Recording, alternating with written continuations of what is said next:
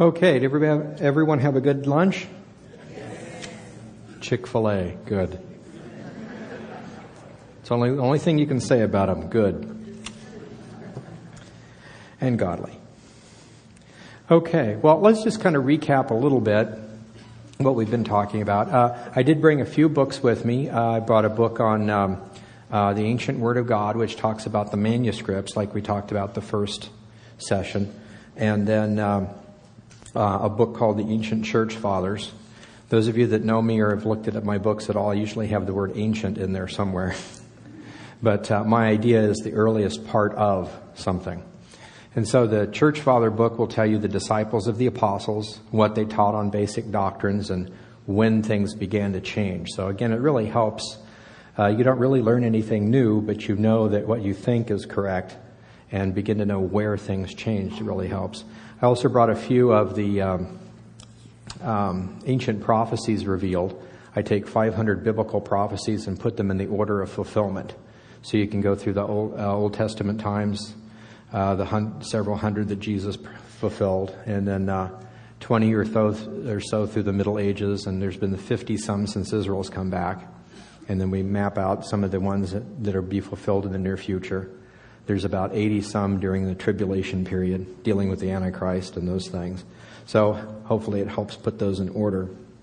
Again, mainly because we have a Bible that teaches us the way of salvation, and it teaches us, it proves itself by accurate prophecy. There's no prophecies in the Quran or the Buddhist scriptures, the Hindu scriptures, anything like that. I know a lot of Wiccans that like to talk about being able to tell the future, but I notice none of them have ever won the lottery, so. It's amazing to see what's going on with Israel. Okay, and then also the last book is that we brought with us, just a few, Demonic Gospels. It's an explanation of the Gnostic Gospels. So what we've learned so far today is that we look at the Scriptures. It proves itself by prophecy. There are critical text manuscripts. If you're talking about the New Testament Greek, there's critical text, and then there's the normal received text. The critical text is the received text, but with pieces cut out. We know it's cut out not because, or rather than the received text being added to, because we have early church fathers that quote those verses. For instance, I was doing a study on fasting. I don't remember what translation I was using, but I decided to go back and use the word for fast, take out everything that is we were shipwrecked and we were fasting, meaning starving, and just look at those that were Jewish, like the Yom Kippur ceremony where you're supposed to fast and those things, dwindle it down to the few verses on fasting. I was trying to decide whether Christians should fast or not. And it all boiled down to a handful of scriptures, about 5 of them that talked about fasting. And I was looking in this one Bible, and I was really surprised to learn that every single one of those had been removed. And I looked it up. It's because the earliest manuscripts don't have that. And so I thought, well, that's cool. Don't have to fast. Of course, I wonder how it got in there. And then, like I always do, it's like, earliest scriptures, 350 AD. I wonder if I go back to the church fathers at 250. I wonder if they'll quote any of those. I have to fast. Yes, they're quoted. Matter of fact, I think just about every scripture I don't know, let me put it this way. I don't know of a passage in Scripture where you have a script that has more, that's not quoted by the early church fathers. I don't know of anything that's been added. Okay? Except for the Apocrypha, but that's a whole book, whole series of books. But that being the case, we looked at the manuscripts, the prophecies. It makes it very, very clear. And again, what we said is to have a good TR-based Bible, like a King James or a New King James, something like that. If you have a computer, something like eSword or the Word, that can take any one of those and look at the Greek and the Hebrew, and you can study for yourself. You're just out of luck, so to speak, if I can use that term, if you're missing part of the verses. You need to have the whole verses so that you can look them up. So then what we ended with is looking at the church fathers, seeing that they taught everything that we believe. Several of them were pre-tribulational rapturists. They all believed in the upcoming 7-year tribulation and a literal antichrist, that the Jews would return to Jerusalem and build their temple according to the prophecies. We've seen some of those come to pass. Irenaeus, one of the guys we were talking about before, actually said that all those things are literal. The 7-year tribulation, the Antichrist. Anybody who doesn't think they're literal, that they're symbolic of something else, is an immature Christian. I thought that was interesting. He's not saying they're not a Christian, they're just confused. And somebody that we would want to talk to try to explain the scriptures with. He didn't recommend that you have them teach in your church, because if they get confused on something as simple as the second coming, what else are they confused on? And that's a very, very good point. So we see a lot of things like that in the church. The church always taught you're saved by grace through faith. You're not saved by works. Christ did it all on the cross. You are a sinner. You're destined for hell. And you have to get saved. And God has made a way. So that's the gospel. And we'll talk about that in a little bit. But today, what I want to talk about now is these Gnostic gospels. We saw that the early church taught that there were 4 gospels, 1 history book, some epistles of Paul, and then a few other books. And that's what's in the New Testament. It's always been that way from the beginning. I thought it's interesting if you think about it. Even in Scripture, Peter says Paul's writings, some people rest to their own destruction. And he says that about Paul's writings. They rest his writings as they do the other Scriptures. So even in their day, while they're still alive, they knew that Paul's writings were inspired. And I think that's amazing. That is a specific gift. If you're sick and I lay hands on you and you suddenly get well, that's the gift of healing. Nobody really knows what that's like until you experience it. The gift of being able to write a book of the Bible, to be a channel through the Holy Spirit, to be used that way. 40 people, 40 human beings in our history have known what that's like, to actually write. That's just amazing. So if you think about it, it's a special gift, and Paul and Peter knew when they were writing certain things that this is inspired, and they proved themselves by prophecy and by miracles. So when we look at that, now if we know that there's always been only 4 Gospels, Matthew, Mark, Luke, and John, where do these other things come from? We've got the Gospel of Mary. You've probably heard of the Gospel of Judas, Gospel of Thomas. Several years ago when I was in seminary, the Gospel of, I think it was Thomas, was the really big one. We had that Jesus seminar, and they decided to go through and map out which verses in the New Testament Jesus probably wrote, or actually said, probably didn't say, may or may not have, definitely did not say. And they were trying to figure these things out. And it was interesting that in the seminar, they proposed looking to prove the whole point, 5 separate Gospels, Matthew, Mark, Luke, John, and Thomas. And it's like, wow. Where do they come up with this stuff? But so that stuff happens. Not too long ago, about a year and a half back, somebody said they discovered the Gospel of Judas. And we have the Gospel of Judas. It's in the Church Father archives. They mention who wrote it, why it was written, those things. It's always been around. These guys act like newly discovered. Nobody's ever seen this before. And of course, they only discovered in the one fragment about half of it. Now, what a lot of cults will do, will take something that's legitimate and add to it. So if I take something about one of the Gospels, and I go back and either find real documents giving you more information or fake ones, and then insert my stuff in the middle of it, it proves to be right. There was, for instance, a document on the death of Isaiah. Isaiah was sawed in half by order of Manasseh. Okay, so that's an actual document. It's verified in multiple sources. So there was a cult in the first century that took that document, which is legitimate, a word of wisdom from a church father who happened to be named after the prophet Isaiah, a legitimate word of wisdom, put with it, and then inserted their wacky doctrine in the middle. Very, very sneaky. And so those are things you got to watch out for. But, you know, scripture-wise, we know Isaiah wrote Isaiah. There isn't another Isaiah, but so those things are fairly easy to pick apart. So we've got Matthew, Mark, Luke, and John, and some of these other Gospels. Now, the Dead Sea Scrolls were discovered in 1948, and basically the Dead Sea Scrolls are copies of Scripture, and commentaries, and translations, and paraphrases, and other things. What's interesting, you might hear, and this goes back to, again, how do you define your terms? Some of the people were saying that half of the Dead Sea Scrolls don't match up with the received text. They're different. Like, that would be highly unusual for Hebrew, maybe Greek. But when you go look at it, what's the case, though? You've got actual copies of Scripture, like a book of Deuteronomy, book of Ezra, etc. You've got commentaries. You've got translations from Hebrew to Aramaic to other languages. You've got paraphrases, and then other things, community rule and stuff like that. So if you want to lump all those together, it's about half. But if you take out all the Scripture where they say it is written and the copies of Scripture, they're almost identical. And once in a while there'll be a scribal error. If you take out the other translations, the other copies, the paraphrases and this stuff. So again, it's interesting. They're not lying to you. All the texts put together show a different text.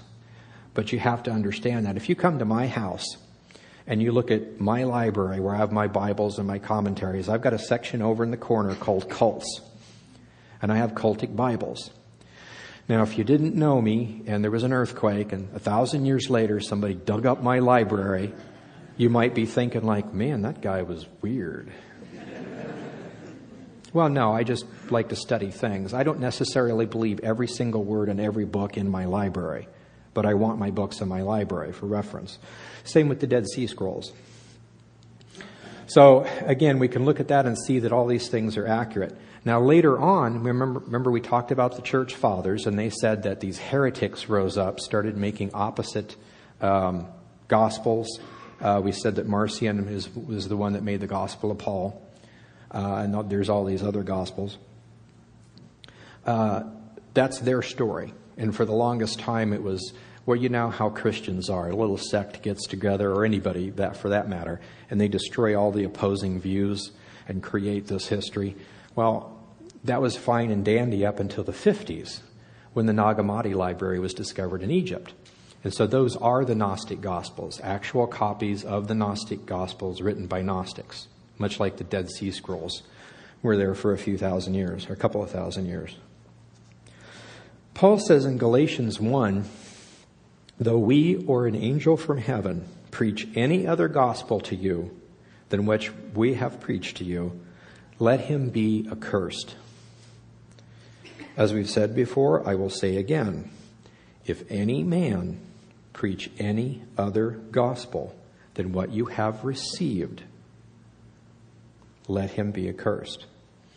And that word for accursed is anathema. It's one of the strongest Greek words. It means literally damned by God to hell. It is an extremely serious thing.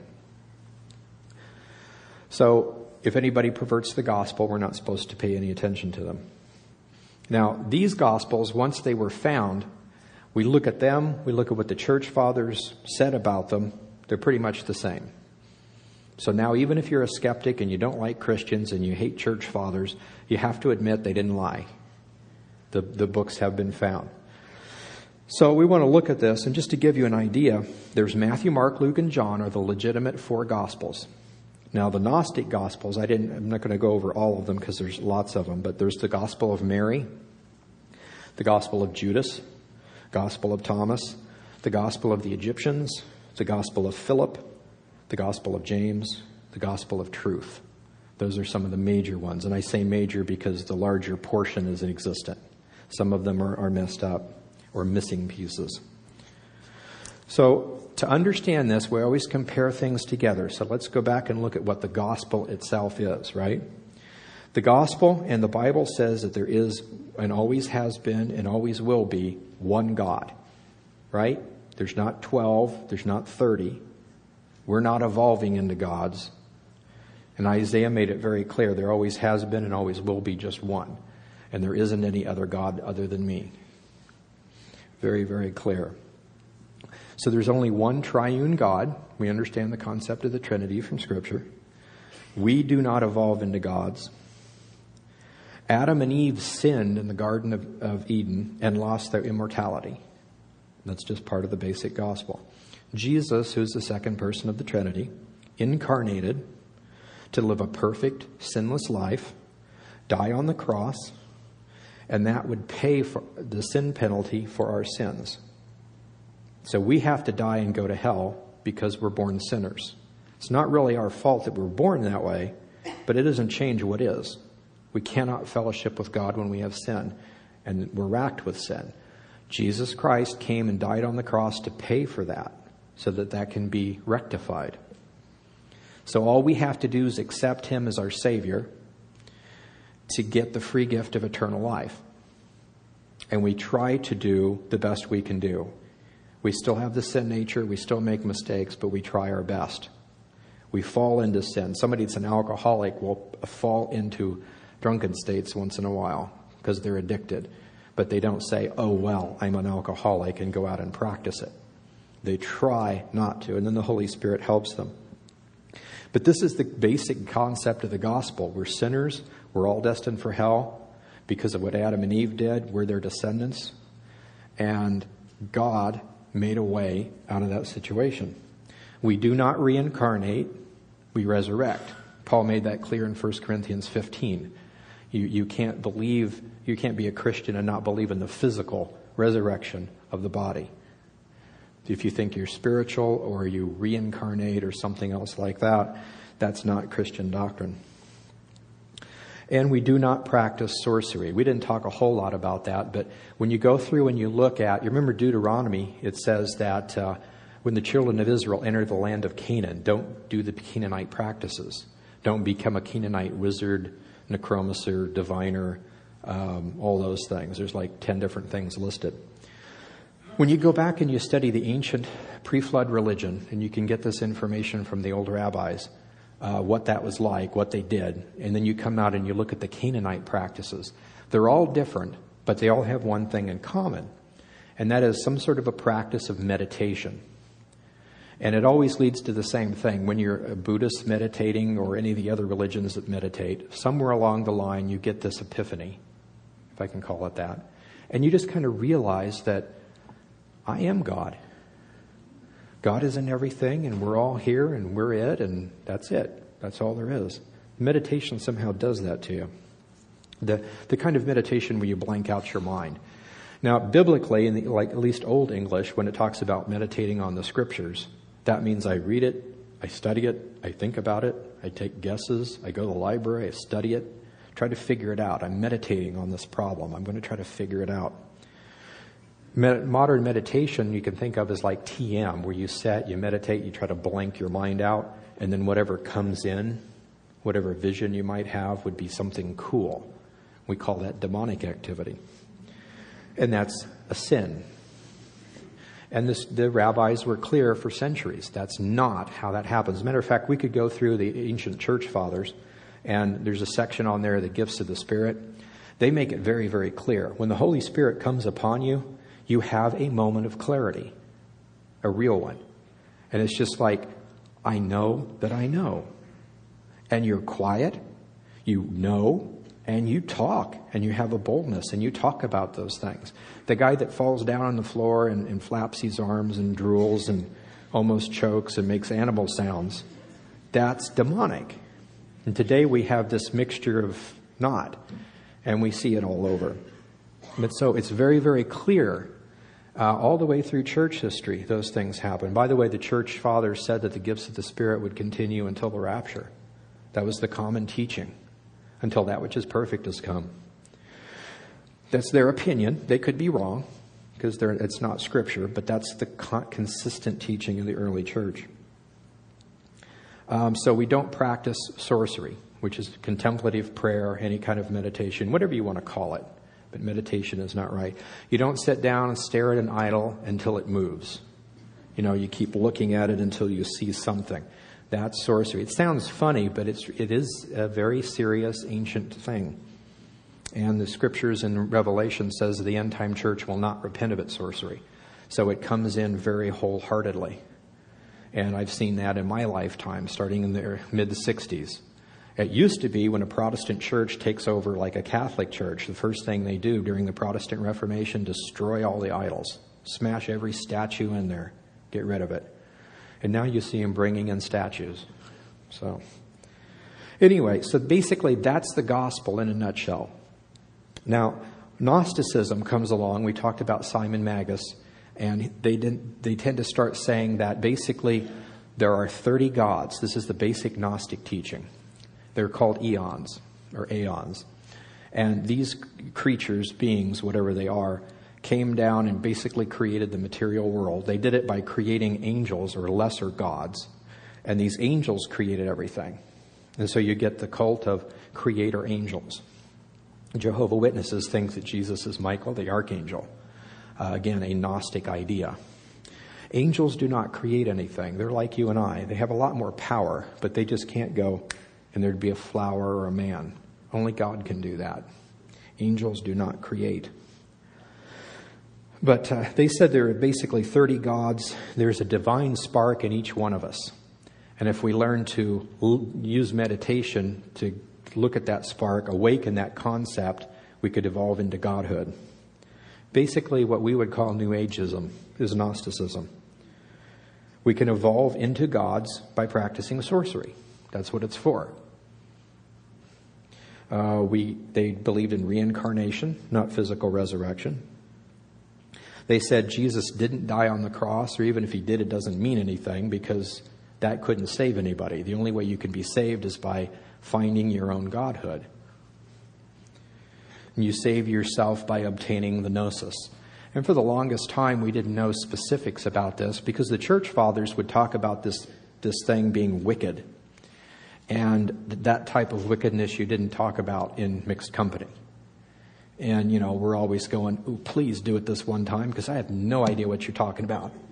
They did that a lot. It's like, well, you all know about so we won't go there. It's like, please, it was several thousand years ago. I do not remember. So you get a lot from the church fathers, but there's several subjects I really wish they would have went ahead and broke the ethical rules and told us what they were talking about. But now that the Gnostic scrolls are out, we can read exactly what they say, and now we know. So I tend to agree with them. Probably shouldn't mention too many of those things in public. So let's just look at some of these and give you an idea. Gospel of Judas is one. It's probably the one most people are still talking about right now. The Gospel of Judas teaches that Jesus came to destroy the works of the God of the Old Testament, the evil one that keeps us enslaved. The Gnostics taught that the tyrant God created us, but we didn't have freedom of choice and the ability to evolve into godhood. So one of the higher goddesses, Sophia, wanted to give mankind the ability to evolve into gods. So she sent a serpent into the Garden of Eden to show us that we didn't have to obey the tyrant and what to do to become gods. And we followed her, and now we're free to become gods. The evil tyrant sent a flood of water to destroy mankind. Sophia managed to save us. So it's a basic gospel, based on the gospel rather, but it's a very, very twisted logic. So we see this kind of stuff consistently. Judas and Jesus, according to the Gospel of Judas, secretly entered into a pact that would cause the crucifixion and thereby destroy man's enslavement to the God of the Old Testament. Once freed, men could become gods. So it's a very weird concept. Matter of fact, it goes on and says that the other apostles probably wouldn't even be saved. Judas and Jesus are, because they have that divine spark in them that's been awakened. The Gospel of Judas goes on and says that Jesus told Judas that the disciples were mortal. They would never see heaven like most humans were. They're predestined to eternal damnation. Predestined. It's that Calvinistic idea again. But Judas had a soul from the great Seth, who was therefore immortal. They would eventually spend eternity with the eons and the angels and the creative mother spirit. Further, those who are of the seed of Seth would find their way into gnosis and would then lead to true transcendence. This sounds like gobbledygook, but we have it in basic New Age philosophy. I read these texts and I think of people that I went to high school with that would probably have said something just like this. I'm not sure what drugs they were on, but Gospel of Thomas is that way. I can't believe that the guy that wrote the Gospel of Thomas was not on LSD at the time. Talking logs and all that stuff. But again, see, this is the type of thing, you know the Scriptures, you know what the Scripture teaches, so you should understand that. So if the Gnostic Gospels teach a gospel other than what has been delivered to you through the received text, they are, and it should be, anathema, or damned by God to hell. Either Jesus came and died to pay the penalty, and if we accept that and believe that and confess that, we'll have eternal life, or not. And if you save yourself through meditation, that's not the gospel. That's incompatible. I see all these little signs on the bumper stickers that, the coexist. How can we all coexist when the other guys are trying to kill us? You want to worship an idol in a corner and bow down to a rock, be my guest somewhere else. I'm not going to kill you. I'd like to convert you so you don't die and go to hell. Just amazing. And also, going back to the idea of prophecy, we've said all the prophecies in the Bible are coming to pass. How many prophecies are mentioned in the Gnostic Gospels? You're right, 0. No prophecies, much like the Quran and a few other books. Well, the Gospel of Judas goes on. Actually, here's a quote from Irenaeus, Church Father Irenaeus, in his Against Heresies. He said, the Gnostic sect of the Cainites maintained that Judas, the traitor, was thoroughly acquainted with these things, and they even produced a fictitious history of this kind, which they call the Gospel of Judas. So again, it's all written in history. You don't have to guess, is the shorter one the good one or the longer one? Go find out what happened. The longer one. Well, how did we get the shorter one? These heretics came along and cut it out. How do you know the church fathers aren't making it up? We found their text 10 years after the Dead Sea Scrolls. It makes sense. The Gospel of Thomas is another one that came out several years ago, and it was really, really big. Again, that's the one. There's a few different versions of it, which leads you to kind of wonder. But again, the talking logs and these kind of things are kind of strange. But basically, if you go through the Gospel of Thomas, it sounds like Scripture, just some stories that could have very easily happened, a few very weird, nonsensical things. But some of the basic teachings that are clear is that the people have an essence of God in them. Salvation is by finding the light inside of oneself. Women, this is interesting, listen to this one. Women can only be saved if they make themselves spiritually male. Sounds like Islam almost. Women are no good for anything. Now, don't ask me how you make yourself spiritually male. It's a Gnostic thing. You'll have to ask them, because that part's not super clear.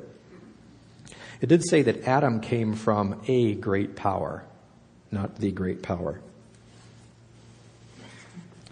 The Gospel of Thomas goes on, and some of the odd sayings that are in there. Where there are 3 gods, there are gods. Yeah. If you pray, you will be condemned. Well, praying to your God maybe, but not ours. If you fast, you are sinning. Now, I wonder if that has any connection to the critical text that removed every reference of fasting. Doesn't matter, because church fathers quoted the long versions 150 years before those scripts were made, and they quoted the long version, so apparently fasting is a good thing.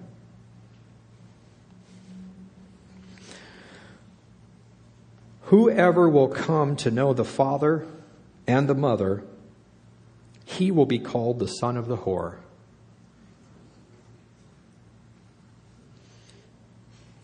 It's a famous quote out of the book of Thomas, Gospel of Thomas. The only thing I can think of is if you think God is a father and a mother, you're part of the Whore of Babylon. I guess, if you're trying to make truth to it.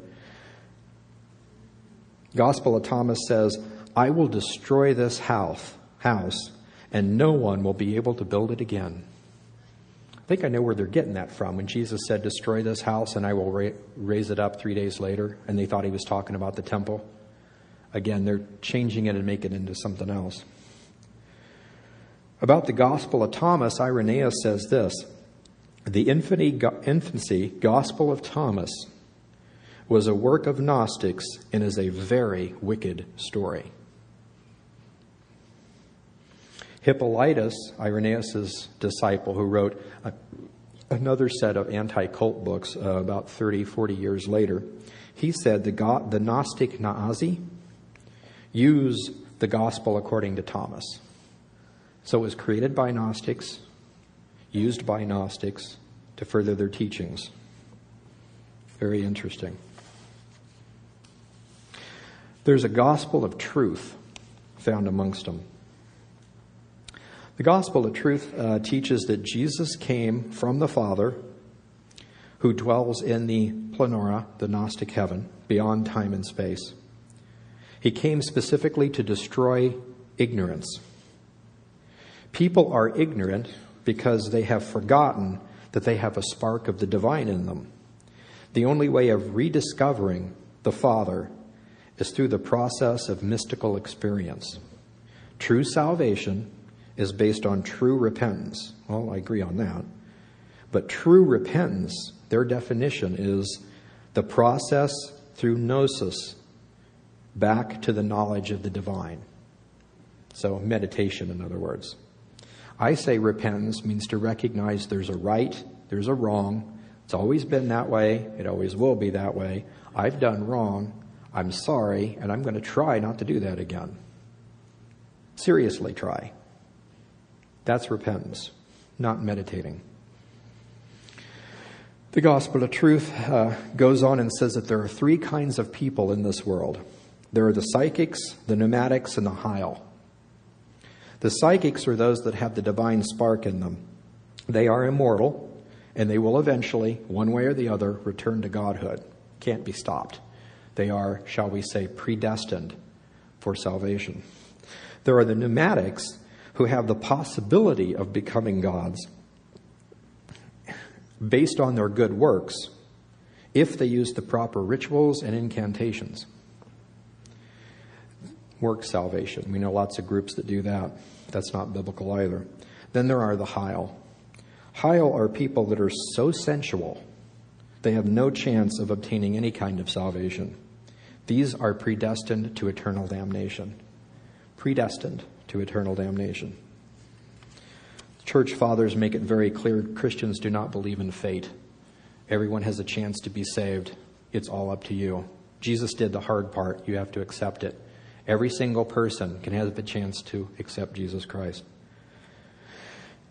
The Gospel of Truth goes on and says, one interesting thing about the Gospel is that in addition to the teaching on how to awaken this gnosis, or Gnostic meditation, it actually has instructions on how to get through nightmares. Apparently, the first time when you start meditating, you start seeing different images and they become very demonic according to this process. It says that there's a specific way that you can get through this nightmare process, and it gives a stern warning that gnosis is the only way to salvation, so unless you learn to meditate, you will perish. I think that's interesting. When you go study New Agers today, and you get into the Kundalini forces and the yoga and all the other meditations, a lot of times they will talk about the nightmares. It starts to awaken things, and you see things that you see some really cool lights and stuff. But you also see some things that are really bad. I've also heard from people that have done drugs like LSD. They see some really cool things. I don't think any of it's real, but they see some really nice things. They also have some really bad trips where it's really, really bad. But I think it's interesting how we have this constant concept. The rabbis taught meditation is sorcery. It's forbidden. It's the lie that Satan uses to try to teach you you're becoming gods. It's used in drugs, basically. It's used by Eastern meditation. It's used by the New Age. And it was the main method or the only method of salvation from Gnostics. And they all talk about how to start it. They all talk about the processes. And they all talk about the nightmares. Really interesting, if you think about it. The Gospel of Truth describes the different kinds of nightmares followers will experience and how they're necessary for attaining the awakening. Once you have attained this awakening, separation from God is not possible. Now, in Against Heresies, Irenaeus said, he quotes a passage from this Gospel of Truth and says that it was a Valentinian work. The Valentinians were Calvinistic Gnostics. It's hard to say, Calvinistic Gnostics. Then we come to the Gospel of Philip, just to give you an idea. The Gospel of Philip teaches that there are 5 sacraments. I thought that was interesting. In the church, you always got saved if you followed directions and they could tell you were truly saved. Then they would baptize you. Then you'd be allowed to take communion or the Lord's Supper. So you could, ordinances, sacraments, whatever you want to call them, but there's 2 of those. There's 5 according to the Gospel of Philip. There's baptism, chrism, redemption, the bridal chamber, and the Eucharist. I thought that was interesting. The first sacrament is water baptism. And the Gnostic taught that it's necessary because it erases all original sin. And it begins the process of entering into the spiritual realm. Doesn't that sound familiar? Yeah, Gnostic kind of, or not Gnostic, Roman Catholic concepts. The second sacrament, called chrism, is where you're anointed with oil, which is called the baptism of light. And that is where the Gnostic received the female Holy Spirit. They thought he was feminine. Matter of fact, there's a quote by Irenaeus talking about this Gnostic named Marcus, who taught that when he mixed the communion, he would do a special kind of rite. Only he knew how to do this. And it would call down the female Holy Spirit. She would put a drop of her blood in the wine and it would literally become red. And whoever drank the wine then would be filled with the Spirit and be able to prophesy and heal and stuff like that. Some sort of imparting of grace. Sounds like transubstantiation. Now, the church father went on to say that the church never taught anything like that. And whoever accepts this kind of demonic doctrine has got to be crack-brained. Actual quote, crack-brained. Not right in the head. So, but it's amazing to me. I always thought it was funny because I always used to focus on the crack-brained type thing. But if you look at it, anybody who follows such a demonic doctrine has to be crack-brained. Demonic doctrine. Now, Paul says there are at least 2 demonic doctrines in the end times. Celibacy. You either have to be celibate, or if you are celibate, you'll be closer to God. Vegetarianism, not eating meat. You either have to be a vegetarian to get saved, or you'd be a better one. Either way, it's a good thing to do. And if we add Irenaeus' concept to demonic doctrines, transubstantiation. Where do we find those 3 demonic doctrines in a particular Christian religion? Transubstantiation, celibacy, and vegetarianism, or not eating meat. Or maybe we should say eating fish on Friday, which actually was a Jewish custom, but anyway. But it's interesting how all these things kind of come together. I'm not picking on Catholics or anybody in particular. I'm just trying to teach the Word. If anything, I'm picking on Gnostics. If they happen to match you, you should seriously consider doing something about that. So, let's see here.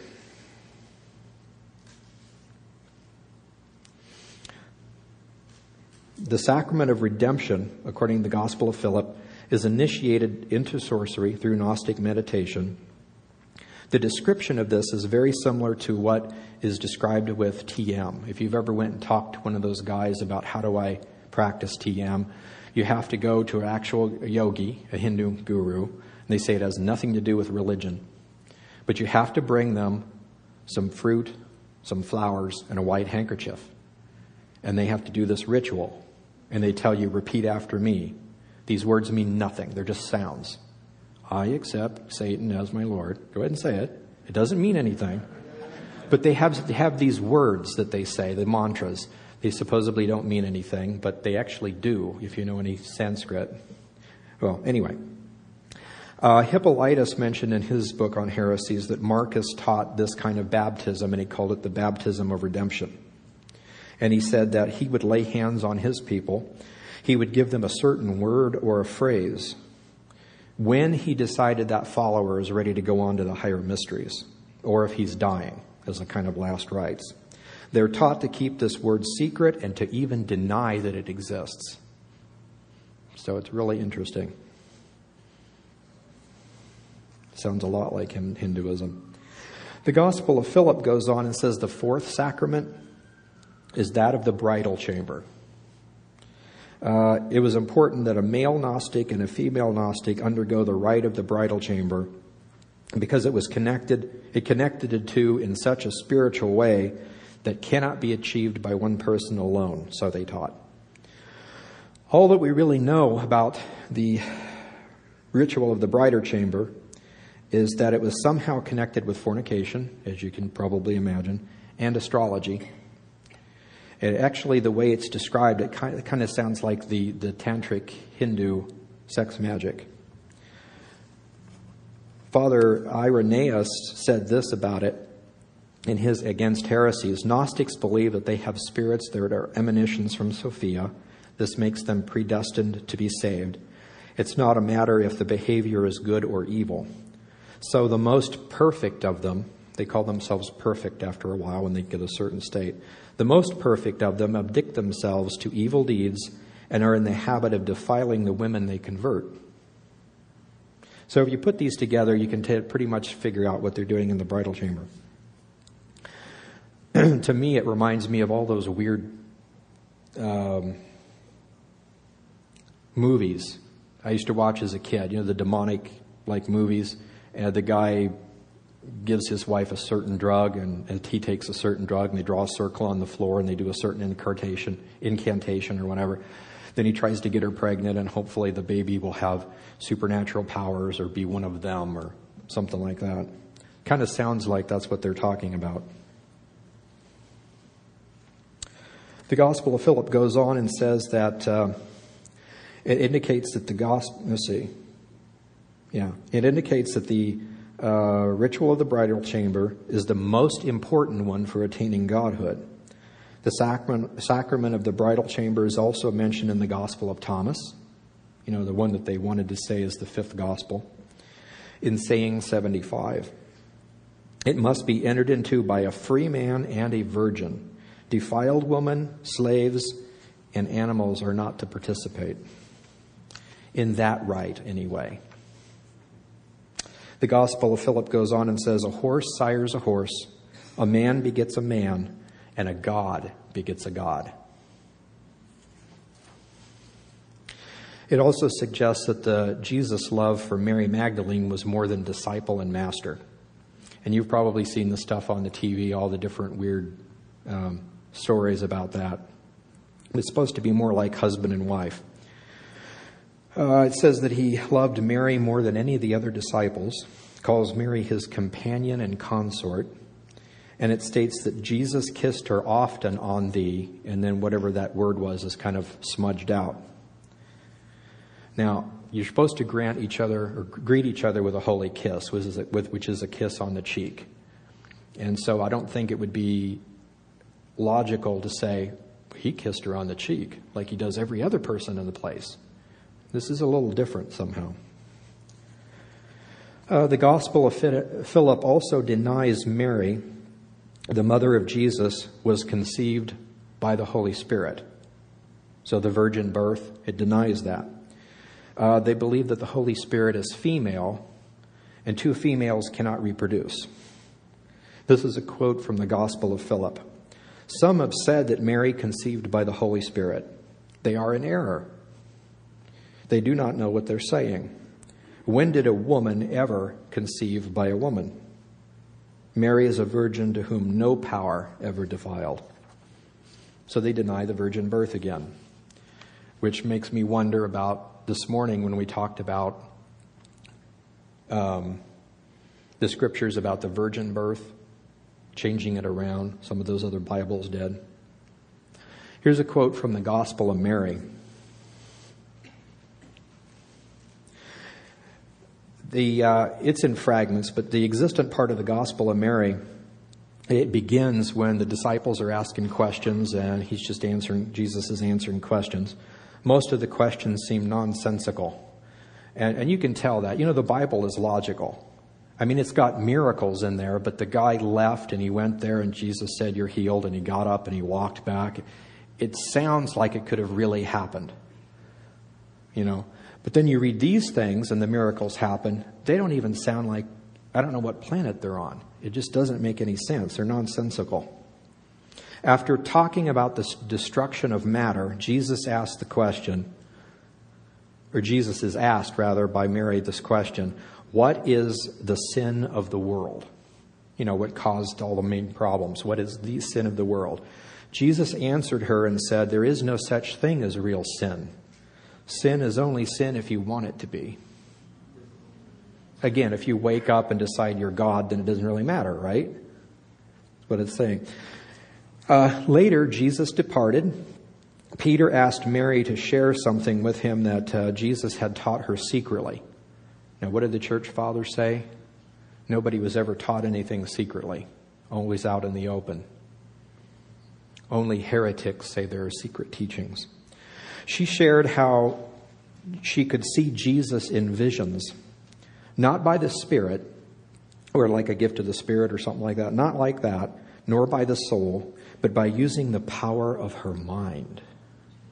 She could visualize him. To do this, one must be able to ascend up through the 7 powers.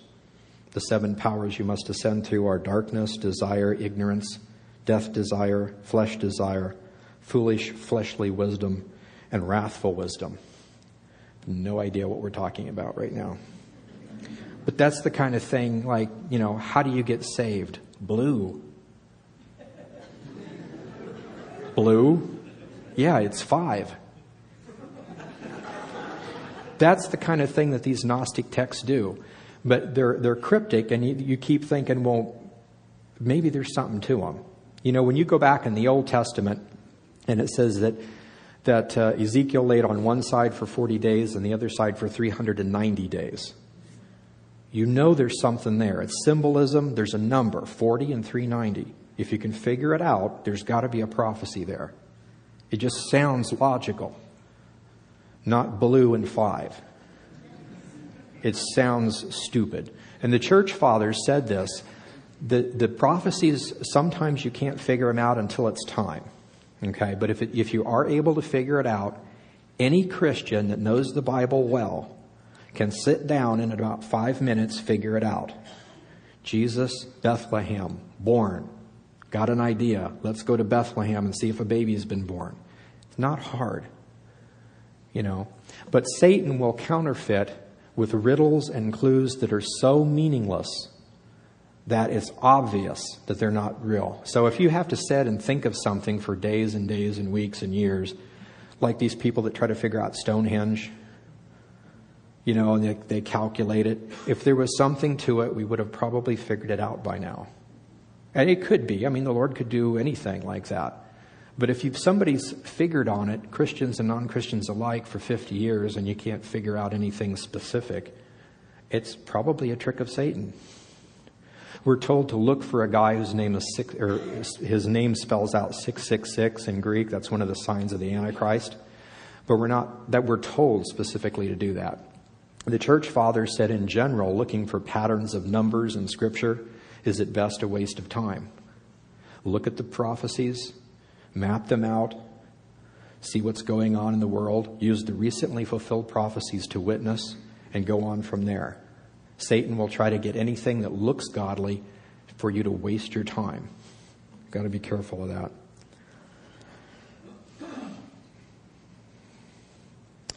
So anyway, it says that once you've ascended and done all this, then you can achieve the realm of silence. Silence of the mind. Sounds like a lot of the New Age contemplative type stuff. Silence of the mind. We could go on and look at a bunch of others. There's quite a few, but I think you're getting the idea. There are churches that teach that God created Adam and Eve. They sinned. All of their descendants, that's you and me, are sinners. We're going to die and go to hell, which is a real place. Or God sent his son to die on the cross to pay for our sins. If we accept that, we can become Christians and be given eternal life. It's based on that, not on any works, based on your belief in the Messiah. That's what Christians teach. There's another kind of church that says that's not exactly true because we reincarnate anyway, and eventually you will become a god. But if you use sorcery, you will be able to get there quicker. And all we have to do is meditate on the nothingness from which we came, and we'll be there because 5 is blue, that kind of thing. So it doesn't make any sense. People are scared to look at these things. It's like, this is a bunch of garbage. It's not, and they don't have any prophecy. That's the first thing I look for. No prophecies. You know, in the Hadith, which is writings of some of the writings of Islam, it does try to give a prophecy that when the Mahdi comes, that's the Antichrist Messiah guy that will destroy the Jews and make everybody Muslim, he will find the original real Bible in a cave around the Sea of Galilee somewhere.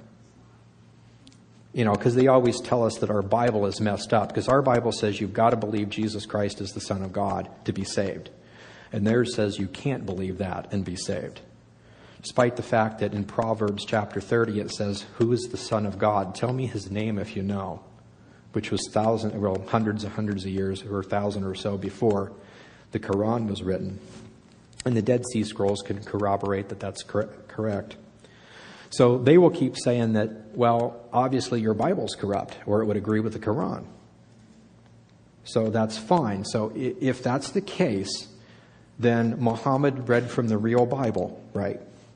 So it existed in the 6th century. So somewhere between the 1st and the 6th century, there should be a ton of Bibles that agree with the Quran, if that idea is correct. Can you find me one, please? So we can begin the debate? Not to end it. That doesn't prove anything, because anybody can write a book. But find me this book, this mystical book. The answer always comes back, well, it probably doesn't exist anymore. I'm sorry, does Allah want us to be saved? Wouldn't you guys like to convert all of us? Well, yeah, that would do it. If I looked at it and thought that was real, I'd convert in a heartbeat. So Allah wants me to convert, but he destroys the only evidence. It doesn't make any sense. By the way, prophecies in the Bible. Many, many prophecies. Well, if we had time, we could go through a bunch of these other things. But I just kind of want to recap to look at all these things. So we have a Bible. The Bible is absolutely accurate. It contains prophecies. Cults in the 1st century made their own fake Bibles, just like cults today make their own fake Bibles. That doesn't really mean anything if you take the received text and study it, and you can figure things out. No other religion, no other cult has anybody that's made prophecies that have been accurate. Seventh-day Adventists have tried it. Mormons have tried it. Wiccans have tried it. Nobody's accurate. The Bible is 100% accurate. The Jews are over there now fighting Hamas, the root of violence that was supposed to spring up in Gaza City, Gaza Strip, according to a prophet that wrote that several thousand years ago. And this was to happen shortly before the tribulation period. Not at its beginning, but before. There's several prophecies in there about things that happen before the tribulation starts. Obadiah's prophecy says that the Jews will take southern Lebanon and keep it, and Golan and Gilead, and they would populate the Negev. That was not even humanly possible until about 3 years ago when they invented the new technology, the watering system, the solar watering thing that they invented. Now it's possible, and they're beginning to do exactly that. And then the refugees that took off and went to Spain, the Spanish Jews, the Sephardic Jews, come back and recolonize the Negev. Those are things that are happening, going to happen in the near future. And so it's just amazing. The Lebanese, Jordanian wars that are coming up. The rapture is going to happen. Understand there's a string of prophecies that Israel is going to go through That is for them to understand and start believing. It's not connected to the rapture at all. The rapture could be tomorrow, and it wouldn't mess anything up. As far as Christian prophecies, there was about 20 throughout the centuries. The last one is the rapture, and we're ready for that one. Doesn't have to be tomorrow. It'll be sometime. It's the one that we're not supposed to try to guess the time frame on. But now the Israeli prophecies, there are several of those that have time frames. Dates are actually given. So we live in exciting times. So understand this. If somebody asks you about the Gospel of Judas or Gospel of Thomas, just tell them that you're not interested in reading fairy tales. You know, Goldilocks and the Three Bears is more entertaining. I mean, and it is. If you want to double check me, just double check it. The Demonic Gospels back there is the one that's got all of these, just enough in there to show you that it's not scriptural. The Bible proves itself by prophecy, tells you what the gospel is. This is a totally different gospel. No proof by prophecy. We don't meditate and make ourselves gods. That doesn't even make sense. You know how messed up some of us are? Yeah, right, okay. So anyway, let's just pray and ask the Lord to bless us and to guide us as we study these things. Father, we thank you for allowing us to study the Word. We hope that we have a good, clear understanding that the gospel, that the Bible is exactly the way that you promised it would be, that it's here, that it has not been corrupted, and is accurate for prophecy. The fact that cults from a long time ago and still in our day make fake Bibles is irrelevant. We thank you for these things. We ask you to teach us how to use the Word to how to witness to people, all the cults and all the non-believers today. Help us to focus on your prophecies and be able to use them to teach. We thank you and we pray in Jesus' name. Amen.